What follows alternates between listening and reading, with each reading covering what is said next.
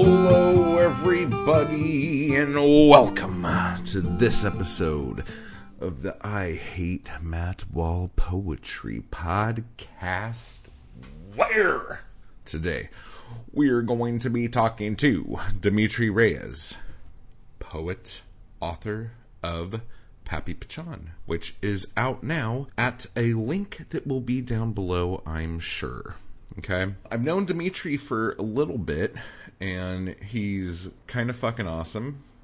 And he's actually the one who kind of inspired me to do the crowdfunding campaign for a book of new poems instead of doing a crowdfunding campaign for like a collection of older shit. But we had a really good talk. We talk about all sorts of shit, like his process, a lot of what went into his book Pappy Pichon, and kind of his journey as far as like where he started, where he's at now, kind of like the different forms the book took before he got to where he is with it. So just a couple quick updates before we get into the show here. This is episode 94, I think, maybe 95, I don't know. So we're really close to episode 100, and I've gotten a few questions from you guys, but give me more. Give me your audio questions that I can play for the 100th episode spooktacular. It's going to be Fabu. Okay. Oh, and I will mention this again at the end, but Blood Rag issue 14 is out now on my Etsy shop. If you want a physical copy, or if you want to download it, you can just download it off my website. Links will be down below. And that also means that Bunny Wild's Blood Rag Poet of the Year broadside of her stuff is out now. When you get one of those free with every order off my website. So with all of this said, I guess that's it. So I will see you guys on the other flippity flop. Just right off the bat, can you explain the idea behind this book? Oh, yeah, sure. So it's quite interesting because the idea behind this book, it actually started with one poem, which is the titular character, Papi Pichon. It translates to Father Pigeon. And I was actually sitting and doing some research on Puerto Rican culture and Puerto Rican tradition, because I was raised as a third generation American in the States. And growing up, a lot of my familial line was kind of like, just kind of ride the culture of America, because that's how you're going to get the job. That's how you're going to learn your perfect English. That's how you're going to be able to navigate certain things. But, then when I got to college, I felt like there was a missing piece of me. So I started kind of digging back into things that we weren't taught, like in U.S. history and world history, about the island and about the Caribbean. So I was learning some of those things, and I was reading this anthology on like Puerto Rican literature, and I just had this, you get those poetic aha moments, and I just pictured this bird fluttering out of the book, and I just started writing. I just started penning a poem down. And that's what actually became Papi Pichon later. Then I was writing my stuff for every 1st and 15th that's in the back, which was kind of just my Newark city urban-centric identity poems growing up. And then I had some of these Rican poems also. So I was like, okay, let me start trying to compile something here. And I started seeing that you could cut Ricanness, which is like the concept of what Puerto Rican is like, in a bunch of different ways. I kind of started building into what was a chapbook. So it was a smaller version of a full length. And I was shopping that around for a while after that. And then my grandfather, which was my last connection to the island of Puerto Rico, he passed away in 2021. And I had a bunch of grandfather poems too, because he was kind of like my paternal figure growing up, because my dad in the picture. I actually started seeing that through the lens of having these stories, because I knew he was getting up there in age of him growing up and then coming over here. And he had a falling out with my grandmother through like my mother's generation when they were growing up. They got divorced and they were separated for a while. So what ended up happening was I was also starting to get a lot of these backgrounds of how you could actually cut a person up. Right. So you have these ideas of alcoholism and like pride for a place, but also being beaten down by society. But then you also have that retribution, that return, the penance, the feeling sorry, and then that actually gave room for joy. And I saw that just, how everyone can't be cut into one person or another. We're kind of like, we're not good and bad. We exist on a spectrum. I was able to see that with him. And then I started seeing that it kind of added a different texture to the book because he was actually speaking for a certain generation of Puerto Rican folks that migrated here and what they had to go through. So it started giving cross sections between my work and his work, and then kind of the macro aspect of what was going on culturally. 2016 was a different presidential election, and I could say different in many different ways. Yeah. And there was a really interesting relationship that he had with the Commonwealth of Puerto Rico. And then also when Hurricane Maria happened, which just ravaged the island. And then afterwards, there's just a bunch of different things hanging around, and just being kind of, and I'm sorry, I'm going in length of this, but this is the first time I'm getting to talk about it. So No, it's cool. It's good. yeah, just seeing the trajectory of what like Caribbean Latin identity has been like up until this point, and just trying to piece all these things together. Now that because of the internet, we have access to all this information. We have access of saying, hey, we can go to the list library and study, and we could look at this oral history project. Like there's more people creating shit for us to look at. For the first time, a lot of people that have been living here for a while are starting to dig back into that culture that was almost trying to be assimilated out of us for our own good, quote unquote. So yeah, that's kind of where I'm at with the piece. Have you been back there recently? I haven't been there at all. So that's another aspect to this too. The book is broken up into 3 sections. First one is called Made in America, which is kind of from the aspect of my speaker, who I was growing up. And then Father Pigeon, the relationship with my grandfather. And then after that is Portal Pichon, where it just opens up into reimaginations of what culture could look like, what could Americanness look like, and things such as that. So a big aspect of the book, and why I kind of hesitated while I was building a book on Puerto Rico, I was never there before. So I'm kind of like an unreliable narrator for a piece. So I needed someone to connect me to that place to know what that was like. So I connect to my grandfather. I also connect to music and history. So I also bring those kind of speakers in order to help influence how I'm able to look at this book. And it allows me to say different things, because before I was trying to write about things that my speaker couldn't embody because it wasn't there. Right. Yeah. And I think that's such a problem for a bunch of other folks, like Black, Latinx, Asian, even, white folks that know their lineage and haven't been able to go and travel back to those places in Europe and such. We have that dual identity complex where we're here, but then there's also something there. And it's interesting how we use these different objects and symbols and oracles really to try to help connect us to those other pieces. Yeah. Now you were saying that the book's broken up into 3 pieces, and then you were saying earlier that you were originally just putting a chapbook together. Yeah. Is one of the pieces just that book that you were like wanting to put together originally, and then everything started falling out of it? Yeah, actually it wasn't. It was just all one think piece while it was a chapbook. But when I introduced my grandfather poems, I had to really think of how I was going to survey the book, if I was going to do things chronologically, if I was going to try to have those ebbs and flows. And what I was seeing was that all of this stuff was kind of happening simultaneously.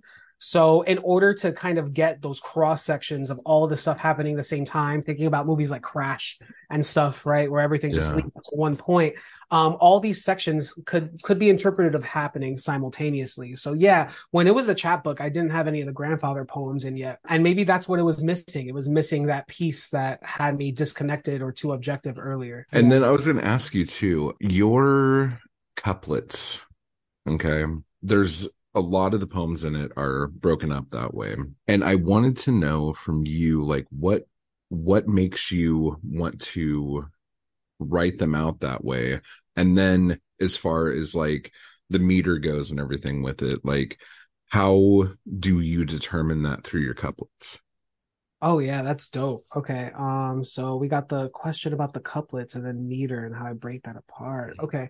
So for the couplets, I actually just think anything that has like an even number of lineation per stanza, so like the couplets, the quatrains, the sestet, I just feel like that looks a little cleaner and it's easier to get through. Um, Mhm. and I know that a lot of my stuff on the page can appear, like as page poetry, but I do tend to lean into the spoken word narrative, like the spoken Yeah. style. And I think it is a bit easier for someone to follow along if the page looks easier on the eyes than it being kind of like Mhm. chunky or it being spursed out. I do feel like my in jams also act as a bit of a bigger breath, right? It gives the Yeah. readers to kind of hang in there. And I do a combination of the in jams as well as the punctuation. So I'll use like my Yeah. comma periods or M dashes in a certain way. I didn't even know I had this many M dashes. And actually, the version that you have, Matt, I sent it to the proofreader, and the proofreader added more M dashes. So it's actually more Emily Dickinsonian than I thought it was, which is kind Wow. of interesting to be in there. But yeah, there's like a bunch of these hard stops and half stops. Mhm. And I really do feel like it affects the meter, right? I try to make a poem on the page dictate how my reader is going to read it. But I also like giving options. Like sometimes I'll break up a word that's supposed to be a compound word, or I'll put like an ing on another line, just to give the reader the option if they wanted to barrel right through the line and read to the next line, or if they want to take that breath there. So I kind of try to have my poem on the page so it's a bit more of an experience for the reader. Yeah. So they could kind of use a roadmap to read it the way I would, or it offers some Easter eggs for them to kind of mix it up and make it their own. So Yeah, they can because get into it. like when I was reading it, I've heard you read. So when I was reading it, I was trying to read it like while hearing you read the way you read and perform and stuff like that. And I was just like, there were moments where I was like, now would he actually do this, or am I doing this because this is what it looks like? And I was like fucking myself up. I should have just been reading the book like a normal motherfucker, but I was like totally trying to see how you would do it, and I was Yeah. just like having a hard time with it. But um, the other thing about that, like on the exact opposite side, there's a couple of like prose poem looking deals in here. And one of them was really not bizarre, but like it was written in the way that you would see like a poem when someone quotes a poem in an article. Right. Yeah. So explain that to me and why you thought to do that. Yeah, it's funny because, and you're talking about the slashes. It's like a box poem Yeah. and it has slashes in it, and the slashes are actually for those that aren't familiar with it. If you're quoting something like in MLA or Chicago, the slash will tell you that it's a line break, right? Hmm. So yeah, I do play with that a little bit. I actually one of those poems or a couple of those that are like that. I think Papi Pichong Awash was one, and there might be like one or two other ones.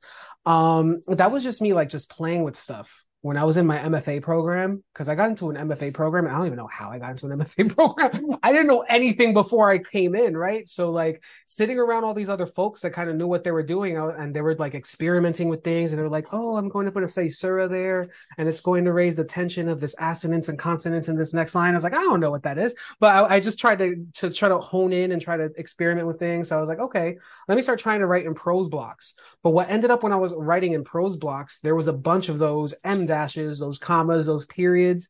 And I was like, well, what else can I do? Because it's either getting overplayed or it's kind of drawing too much attention to itself. And people aren't able to pay attention to the poem. So I have that situation there where I have a really weird way of speaking. I'm writing a narrative piece and I want there to be breath. So I was like, all right, let me just start working with these dashes. I mean, these slashes, excuse me. Hmm. So then when I was working with these slashes, I started kind of just bringing a poem in a little more, just so it didn't take the left to the right on the 8.5 by 11. But then with that poem specifically, Papi Pichong Awash, there's a big metaphor going on about like a drowning or like hurricanes and storms, or even like house fires and it falling on top of itself, right? Yeah. And with all of those different elements, it was giving it kind of like a claustrophobic feel. So I started trying to center marginate it until it became a perfect square. So that compounding with the slashes, that poem is made for the person to kind of trip up and see really weird turns and weird breaks. So I Hmm. want to give the sensation of the struggle in a poem like that. So if you looked at it and it was very different, and it sounds very different for people that didn't read it, for me saying that I try to keep things in couplets and have them very Yeah. airy, Yeah. right? I think depending on the poem is going to call for a different shape. So like even when I'm working with folks and I'm consulting with folks and they're like, "Oh, I like this poem, but it looks different than the other ones." Good. Yeah, It should that look was what I different. was gonna say. The Yeah. the stark difference between a lot of the poems in it, like not only just break the book up, but makes each page kind of an experience when you go through it, you Yeah. know. But like, what do you think the book, the importance of the book is for a spoken word poet? Like, Mm. is it something that's like not really that big of a deal anymore? Should spoken word poets be doing audiobooks? Like what is the purpose for it? Yeah, yeah. Well, from our conversations, and you feel this way about a lot of things too. I'm a big proponent in just saying you got to do it all. Mm-hmm. Got to do it all and see what really sticks. And by what sticks, what feels good for you, and also what people are going to receive well. And that just depends on whatever you're doing. For this book, as a spoken word artist, which is interesting because like there's spoken word, there's the page, but I also like to call myself multidisciplinary because I'm always Mm-hmm. constantly thinking about like dancers and music and how I could connect with other people. I got this video coming up, and it might be up on my socials by the time this come out, where I'm actually doing a dancing piece while I'm speaking the poem at the same time, Oh just wow. to see how it exists in a different medium. So I hope that when people see this book, they could see that there's fun and there's experimentation in there, but also that a spoken word poet could jive on the page and it could teach people that are used to reading that it opens them up to a different musicality of folks that kind of write in a different genre. And for people that are in spoken word, that you can actually just publish a book with a traditional publisher and it could Mm-hmm. go over really well and people could really like it. So I think it's interesting because this book specifically, it was a finalist in two pretty big prizes and it just didn't make the cut. And then I also applied with these poems for like a state grant and it didn't make the cut. And with the state grant, I got some feedback and there was a bit of a confusion in the formalist verse and that feedback. And I think we're at a precipice really where a lot of people are doing experimentation on socials. Mm-hmm. Spoken word poets that are taking to socials and making graphics and stuff. They're making really cool things. And then you have these literary elite, like the Douglas Kearneys of the world, for instance, that could do really crazy stuff on the page, and it's passable. I think that people are starting to see that verse doesn't need to be written in just one way. Um, Mm-hmm.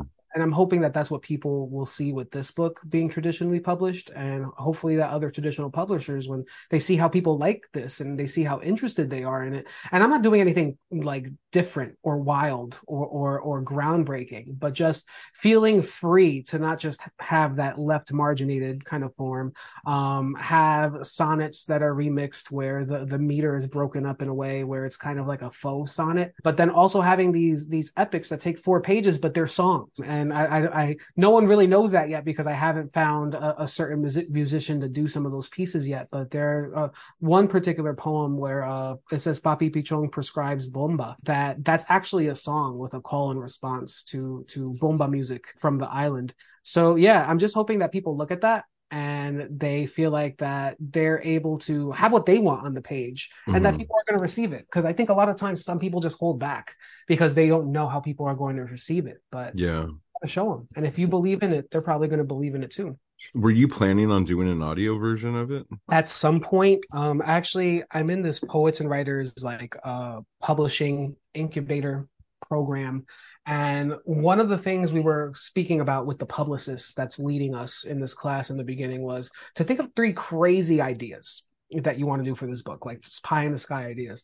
And one of them was it would be really cool to turn this whole book into a music album, because there is so much music in there. So yeah, I am thinking about that, thinking about the optics and thinking on how I want to do that. I want it to be like a pretty big production, and it would be really nice because folks, there is money out there to get some money behind it, so you don't have to pay out of Mm-hmm. pocket for it. So I am thinking about how I'm going to package that, maybe as in a grant proposal or something historical. Yeah. But yeah, I would definitely like to do that with a group, maybe a jazz group or a samba group, or it could be a bomba group. Maybe it could be a mix of that, right? But yeah, I would love to do an audio version, but more of the album route. I wouldn't be surprised though if at some point my publisher thinks about an audio version because Get Fresh Books, they've been thinking about doing audio versions for a while now. Yeah. I Yeah, mean, I could see it as a stage play, you know, yeah, like totally. Like just like especially like when you're describing how the story like goes from point A to point B, and you were talking about Crash and all this other stuff. I'm like, oh yeah, you can totally see that, man. Totally. I've been thinking about that. My wife and I always hang around like, what's the next idea? Because we also want to Hmm. make sure that every book is going to be different in some way, right? Yeah. So we actually thought about doing a stage play, right? Where everything is the whole entire story is like in a bunch of monologues, and we were thinking Hmm. of some poems that felt more monologue-like, and just stretching those out a little more into a narrative. But then the chorus is in the poems, right? The Yeah. chorus is kind of giving a lay of the land. Yeah, it'll feel very Beat Street if you Yeah. ever saw that film. So yeah, I definitely think about that all the time. And poets make great like playwrights and stuff too. So I just haven't dipped into it. How do you, well, I know how you feel about it, but I'd love for you to just like reiterate, like, how are you feeling about the difference between prose and poetry? Because I know you also write a lot of prose. And to be honest, Matt, and the people watching, that's something I'm terrified of, right? Because there's Hmm. so many different times you can make a mistake writing prose in terms of Well, like syntax and turning a line and stuff. oh, it's a completely different discipline for sure, but I am just too impatient now. And not now, like I've always been impatient, but like I just tried to push through it.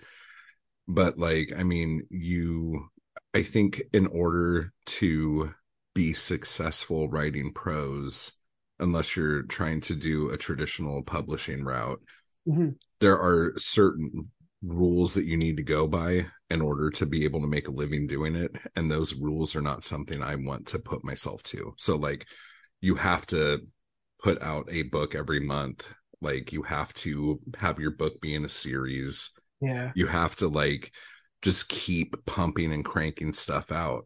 And if you're someone like me who likes to do something different every time, like, that gets really difficult. And if you're not like completely conforming to Amazon category searches and Mhm. keyword searches, like if you try to cross genres too much, Amazon's Yeah. just going to be like, fuck you, I'm not going to push your book. Yeah. So it's Yeah. just a pain in the ass. Yeah. We're like in the period of multiverses and serialization for everything. And it's wild because the stuff, Yeah. if you look at the what's hit like on the KDP top or what's trending, it's all these serial versions of it. And yeah, you do see Yeah. dates coming out like March 2023, April 2023. And there's a lot of questions there too as to what is the content of the work at that point, because sometimes you do have to sit with it a little bit just to really stretch out your story. I would imagine the worst thing when I published actually both books, the shadow work for Poet's book and every first and 15th, and even Papi Pichon, I'm Mhm. getting that too, was the idea of when it's like about to come out, you're like, oh man, I had this great idea that I really wish I was able to put in there, Mhm. but it's already to print, right? So you miss out on that, and now you got to try to see how to put that idea somewhere else. So Yeah, that's missed opportunities. that's a fun one. That's why you just gotta like make series books and just keep serializing Mhm. and going to the next thing. Yeah. It's a nightmare. But I mean, yeah, because like when you're doing that kind of stuff, you have to be writing like 6,000 to 14,000 words a day. That's just, It's just like morning to night. You're just yeah. doing it, and like it can get to you, dude. I was gonna ask you too about the cover, because that looks like something that was actually made. So Yeah. explain that. So actually, this book was going to be a self-published book first. And when I was going to self-publish it, it was going to kind of be in that chapbook format. So we were thinking maybe like a little under 45 pages. And within doing that, you make everything. So I reached out to a friend of mine, another Puerto Rican writer who is also a poet.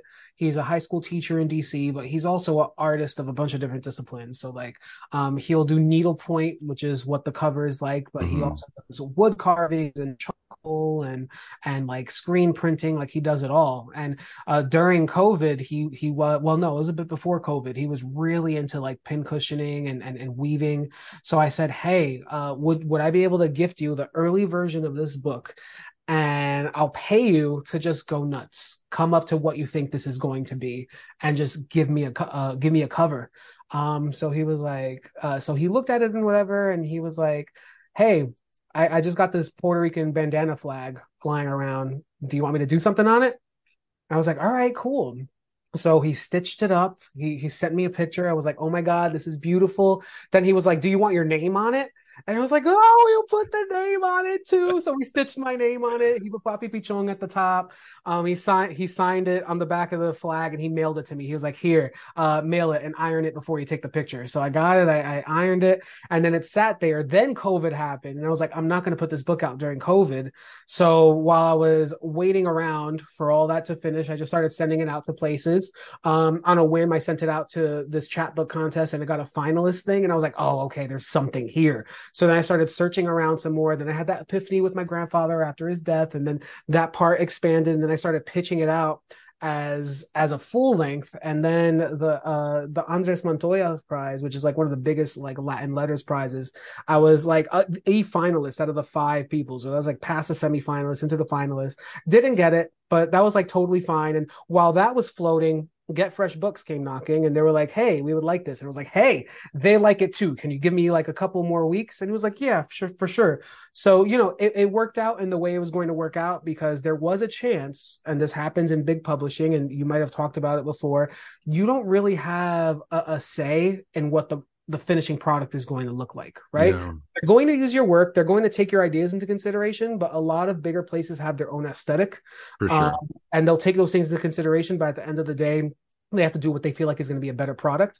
But when I sent this over and I floated it over to my publisher, Roberto Carlos Garcia, he was like, "Yeah, man, we'll make it happen." And he just wanted me to think about like dimensions for the book to make sure the flag was there. And then he was talking about those thicker poems that you were mentioning. And he was saying, okay, maybe like a 6x9 would work. So that's basically how it worked out. The back cover was basically the only thing the graphic designer had to do something with to fit the blurbs on and Hmm.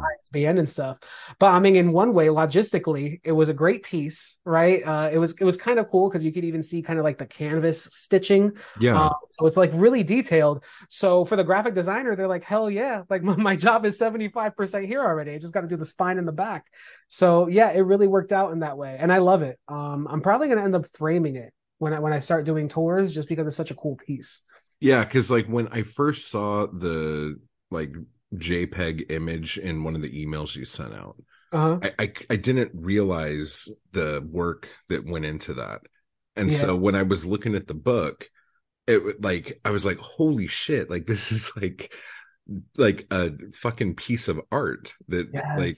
yeah, like it tripped me out. Like it, Yeah. but I also didn't know so you have been putting this book together for what, like 4 years now, 5 years? Yeah, I would say 2019 is when it started seriously becoming a thing, but there's poems in there as far back as 2016. Wow. Yeah, and actually, the Papi Pichong poem Papi Pichong as rhetorical device, which actually happens. There is a fourth section. There's a triptych in the back that's kind of like an afterwards.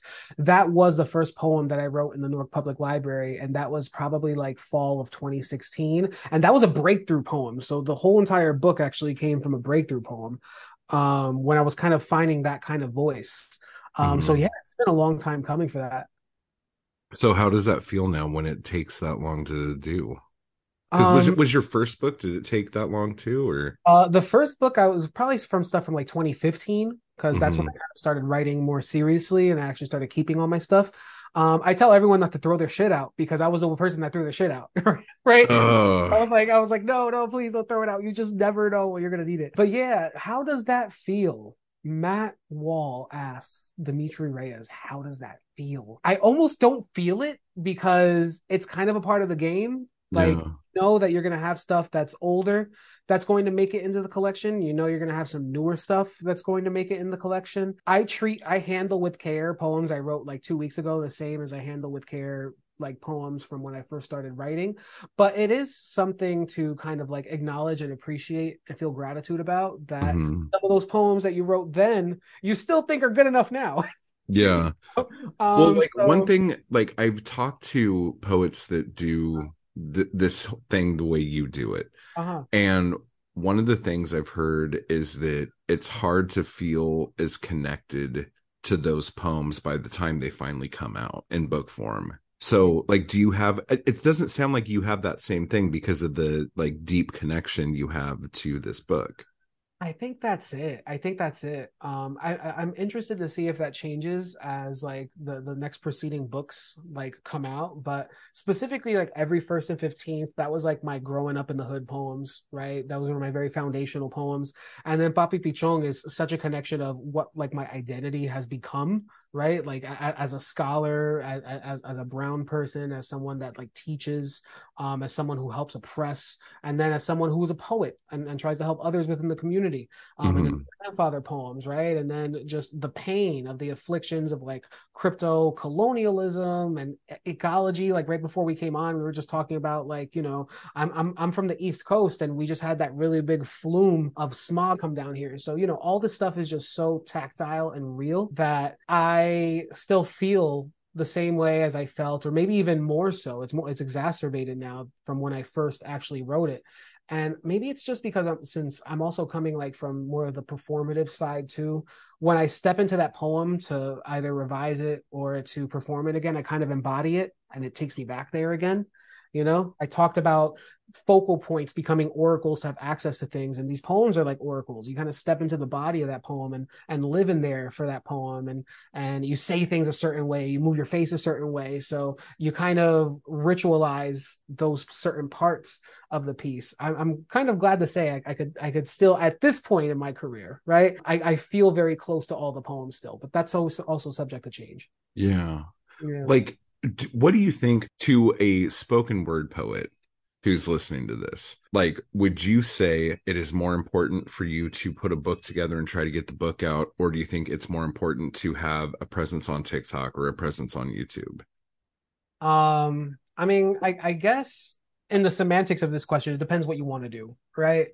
If you're a spoken word poet that is consistently going to open mics, you're consistently going to features, you're getting asked to go to high schools, you're getting asked to go to colleges, you are your product, so they're paying you to be there, and Hmm.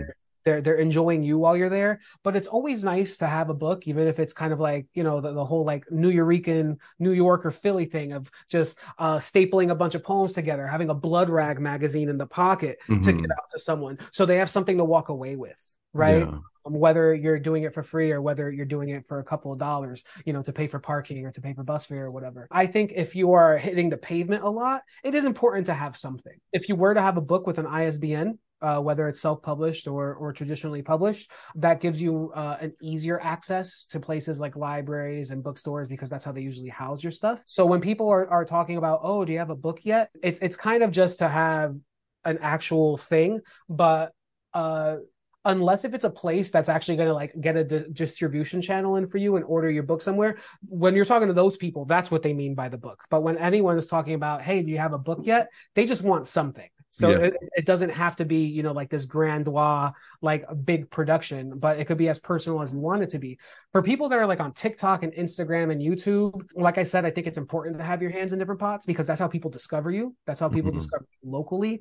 That's how we're able to talk across the country, you and I right now, Yeah. right? Our social media presences. So I think it's important to do both. But if you are more comfortable with leaning into one rather than the other, you could do that too. I think there's merit in that as well. Like with because you were the first person I ever heard say this, but like for people who live in like poetry deserts, Oh you yeah. know, I'm like currently in a poetry desert, as a matter of fact. So when I'm thinking of a book tour like in person, I have to think of staying over places in order to like mhm, not break the bank, right? yeah, Everything around here besides maybe like two or three bookstores, which if anyone ever like just does a circuit, two or three bookstores, like the same people go to those bookstores, so you can't keep frequenting those places if you're yeah, in separate places. Everything else is like an hour or more from me. So if you are in that poetry desert, yeah, then social media is going to be your ace. mhm, Virtual readings, virtual reviews. I mean, virtual reviews, virtual like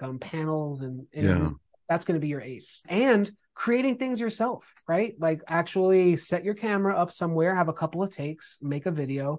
You can overlay it and do a bunch of cool things to it, or it could just be a performative piece yourself. The creativity is limitless as long as you feel like your creativity is limitless. mhm. If you are in a poetry desert, and for those of you that don't know what poetry deserts is, the arts world is bone dry where you're at. right? Yeah. Everyone in like a circle radius of like 10 or 20 miles from you doesn't know what a poem is, or there's no art scene for you there, like there is like in a city, for instance. Or yeah, so that's the thing. Yeah, if you're in a poetry desert, I definitely think that's So the truth. you're about an hour from the city? I'm about like 35 to 40 minutes with traffic from Philly. So that's not the worst. And Yeah. I've spoken with people and that's not the worst, but I'm actually coming from a neighborhood where I could walk outside and a flyer could smack me in the face of an arts event that's going on that evening. Right. So you could just literally walk into a random, yeah, you could literally walk into a random bodega and someone's like, "Oh, you're a poet. Oh, You want to come to my thing later?" Right. So oh shit. it's very different. It's very different. Yeah. Now, like I was in a place before where there was like bus stops and buses and because buses have bus stops, and then like art centers and schools, right? And like a downtown district where there's galleries, Mhm. and people performing like in the middle of the park. They just set up like a milk crate soapbox, and then everyone just goes there and hangs out. There's people playing music in like random parts in like the college towns. But now I'm surrounded by like equestrian farms, and I went to take my cats to the vet and I was like petting goats and steer while I was waiting for them to get seen. And if this sounds normal to you, this wasn't to me. Right? Like I would take my cats to a vet and I would just sit in a small room and just wait for them to bring them back out. So yeah, I do think that there is a lot of good stuff that's happened for, taking the brown kid and just putting him out in the wilderness. Yeah. It gives me a different kind of lens and optics and appreciation for things, but it also has just changed my game. I just know how to do things differently. I'm like about 3 hours away from where I used to live now. So in order to do things back in my old neighborhood, it would take a lot more planning. Uh, Yeah. so I'm actually leaning into virtual things. So for those that are in poetry deserts, it's very common for schools specifically to say, okay, we could Zoom you in for like an hour to do a reading and talk poetry with folks. Nice. Yeah. And what school did you go to? So I went to Rutgers Newark, which was really funny because when I was in high school and I had to take the light rail to my high school, I didn't know that I had to walk through the Rutgers Newark campus to get to my high school. And I didn't know until I actually went and I looked up the address and I was like, oh, okay, this is Rutgers Newark. So it was always in the same neighborhood as I. But that's the thing, like the arts and the collegiate stuff was just so intertwined with the city, it just kind of blended in. So it's very different when I come down here and go to a bookstore that's like 20 or 30 minutes away. And then that strip right there is where the art Yeah. happens. And then outside of that, it doesn't exist. Yeah, I see. I see. I get you. In your acknowledgments, you had quite a few places who had published some of the poems that were in this book. I guess this kind of answers my own question because I didn't know how long you'd been working on this. You had like a awesome list of places that had been publishing the poems out of there. Yeah, thanks. That was like one of the most pain in the butt things to put together because I had to I had to go. There was so many years between Mhm. these poems that I had to like go back into my own website and be like that person that was researching myself. Yeah. And so, well, what was I publishing in like 2016 or 2017? So some of it was surprising, and just I guess the pain about it was just making sure you acknowledge everyone, Yeah. because it's just like it's an important thing to do. Like a book takes a lot of work to put together, and the most minute conversation with individuals kind of affects that book that's going to come out, like when you're there at the editing spot. So yeah, it was a long list, and I opted for the chunky thing, and I just put a chunk of all the publishing places instead of Yeah. listing them all, because Yeah. in some of Yeah. them it got complicated, Matt, because some of them had multiple pieces, and then I would have just been there typing and putting it in the right form. So I was just like, all right, I'm just gonna put it in the block there. And Yeah, and then you said these places have published some of these poems in different forms. So did you rewrite a lot of the poems when you were putting them into a book as opposed to when you were just sending them out individually? yeah, that's kind of like a two-parter. The first one, which is the TLDR, all the titles changed because they had Papi Pichon in it. So just Yeah, off the bat, that was what was going to change it. But a lot of poems did change, kind of like in form, and maybe like I said certain things that I felt like could have been better, or I like doubled back on something, or I added to it. Some of the poems I kind of like fluffed up a little more. So yeah, the poems are going to change, and this is something that I even see with poets that have been reading the same poem for years. It's kind of like musicians that they have to play the greatest hits when they go on. It's going to be a yeah, different version. It's going to be slower. It's going to be faster, right? So even after those poems were published, when you have the option of when you're shaping this book, you could change things. And sometimes I redacted some things, sometimes I added some things. So some of them didn't change at all, Matt, but just to blanket it, right? I just started out by saying that just so I could cover myself. Yeah. If you look at the back of a lot of books, basically every book kind of says that, Yeah. So I kind of just like copied from other books I read for that. My question about it is, were any of the changes that were made like editorial decisions by the different magazines that you changed back when you got the book? I think so. I think so. But I'm very kind of like chill when it comes to that stuff. Yeah. I'm like, all right, guys, I got the publication. If you want to put it there, that's fine, right? Send me the check.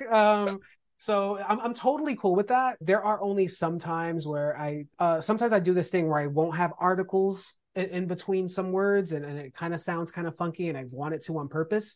So in those situations, I'll just explain my reasoning for something. Or if I capitalize something and make it a proper noun when it's just a regular noun, I'll just say something like, oh, I'm trying to like poke fun at the patriarchy or capitalism or something like that, right? I'm trying to heighten that word when it doesn't really mean anything. So things like that. But like if sometimes people just want to change things 9 times out of 10, well, scratch that. 8 times out of 10, I'll do that. The only thing I'm a hard ass about is in jams, right? Like if That's what I someone was moves going my to in ask jams you. around, Yeah. yeah, if someone moves my in jams around, I just politely ask if I could just rework it and see if they like it. And usually the in jams is because on an 8.5 by 11, folks are sometimes can write longer lines, and then in order to fit on their website or to fit in their print book, their margins are smaller, so For it moves real. around. Yeah, so that's like the only thing that I would Yeah. probably consider something that I'm a stickler about, the in jams, which goes back to like our first question. Yeah. I'm trying to, Yeah, yeah, because I was going to ask you, like, some of your lines are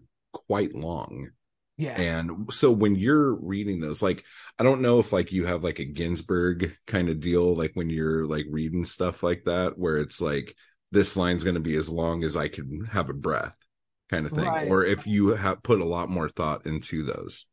Um, it's kind of serendipitous. It just depends. When I'm kind of just writing just a longhand real quick, I just type the whole poem out and then I break Mhm. it up a bit later. But sometimes with those longer lines, if it's a situation where there isn't like the comma, the quotation, the period or whatever, Yeah. um, I rely on the stressed and unstressed sounds, and those sounds that are stressed like this, I'm going to take a break even if it's mid-line.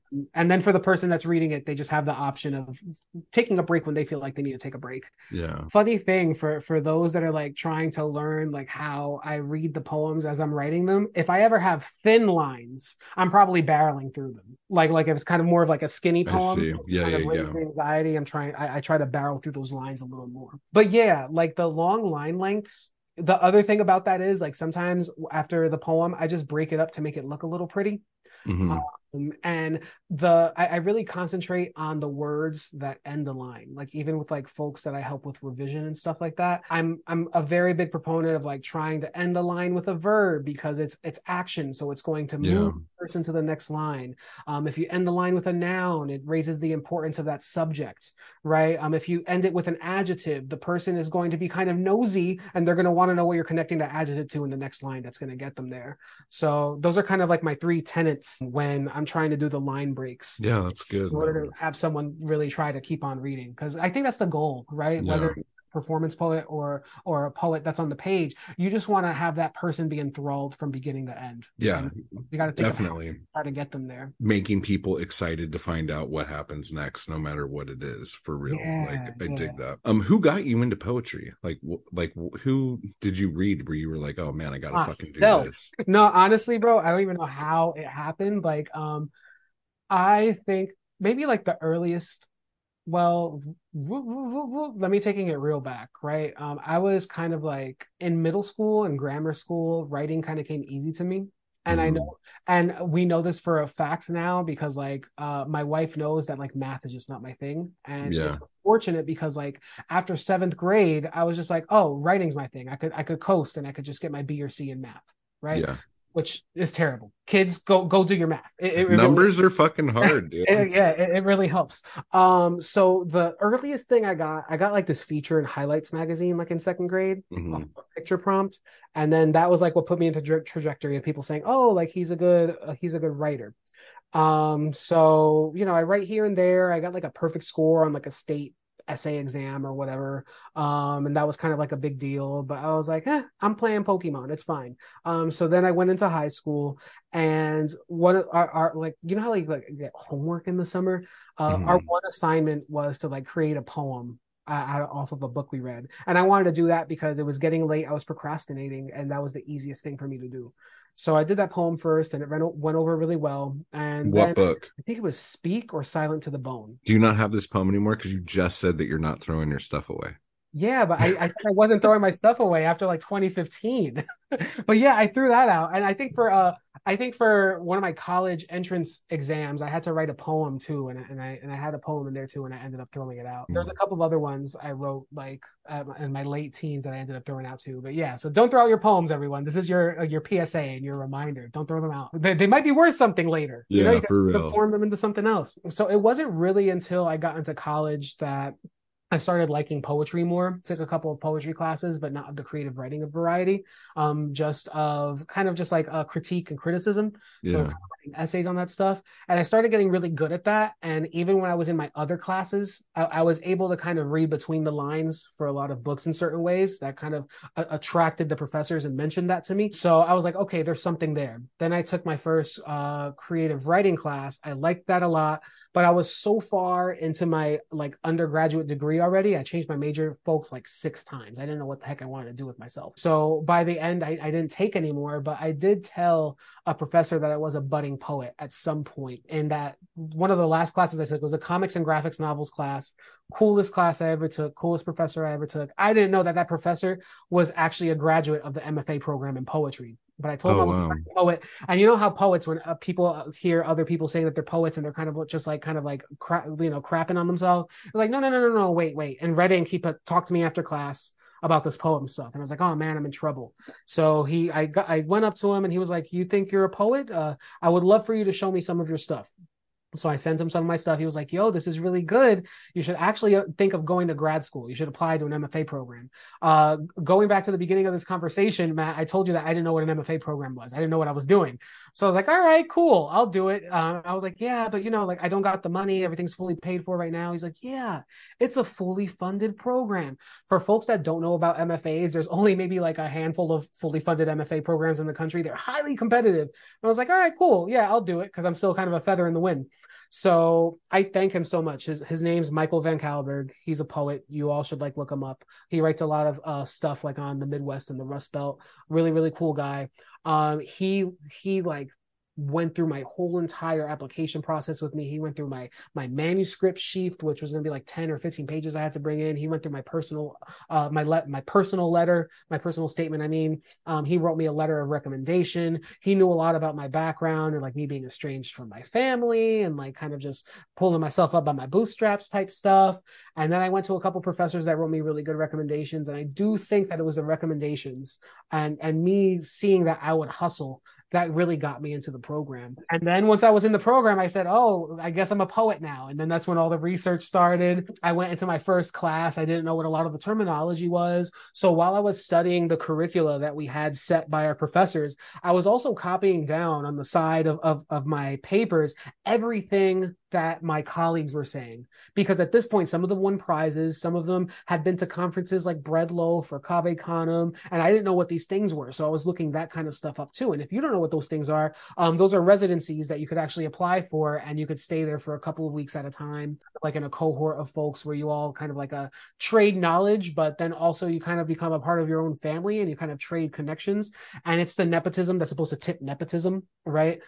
Yeah, so it's kind of like it's usually Matt, also communities of folks that are minorities are not actually seen in the wider publishing sphere. Hmm. And when they get in their spots, they kind of look out for each other and they just kind of try to even the odds, because if anyone knows anything about like the big four of publishing, it's very like intense to kind of squeeze your way into those things. So people like in middle administration and stuff, they really try to help out. So those are really good things to go to, not only because of that, like the politicking aspect that you just can't escape from that kind of publishing, but also the fact that you create kind of like a fellowship with a bunch of other folks that are writing with you, that are caring about the work that you're doing, and you all get to grow together. Sometimes you create lifelong friendships with some of those people. But this is to say, I didn't know what any of that stuff was, right? Yeah. So I was doing things that my colleagues were saying. I was copying things that my professors were saying, and then I kind of built up to be this poet. But dude, I remember like the first poem that I brought into class. I was like, I just wrote it. I felt really good about it. It was a dream poem. There was like what's that called? Inception stages in it. Mm-hmm. It was really weird. It wasn't that great. So when everyone read it, they were kind of like, what is this? And they were trying to be really nice to me. And I knew that they were trying to be really nice to me. And so I had a lot of my beginning of my MFA, and like so much thanks to like my wife that like kind of helped me, coached me through it. And some of the friends from the MFA program that were like kind of really held me down. But there was really a point where I was like, yo, I just don't know what I'm doing here, and I'm going to stop. And actually, Papi Pichon was one of those breakthrough poems that told me I could be a poet. So always look for those, going to come. And then the other part of it too is, if you like the poem, that's fine. And that's what I teach now, right? Yeah. Like, even other people like, yo, what is this? Like, if you're liking the poem and you're vibing with the poem, someone's going to connect to it. You just got to find those right people to connect to it. Yeah.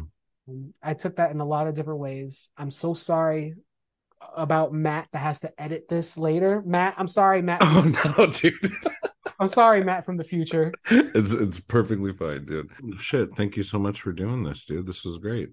Yeah, thank you, Matt. Thanks so much for having me, and thank you for everything that you're doing for the YouTube community. You are holding it down in your corner of the poetry YouTube community world, and it's a joy. I love that you love having fun with what you're doing, and that's the most important. And I'm glad to see that fostered in your comments and in your community. Everyone, please continue hating Matt Wall, because it's really good for his self-esteem and for his channel. Keep smashing that like button. Keep on hating. Oh my God. Yeah, I'll just clip that and put that at the end of everything I fucking do. That was great. Yeah, go ahead. That's your endorsement. Take it. That's yours. And that was my chat with Dimitri Reyes. Again, Papi Pichon is available now. There will be a link down below where you can pick that up. Also, things that are available right now, besides Blood Rag, issue 14, and Bunny Wild's thing. Let me get over here.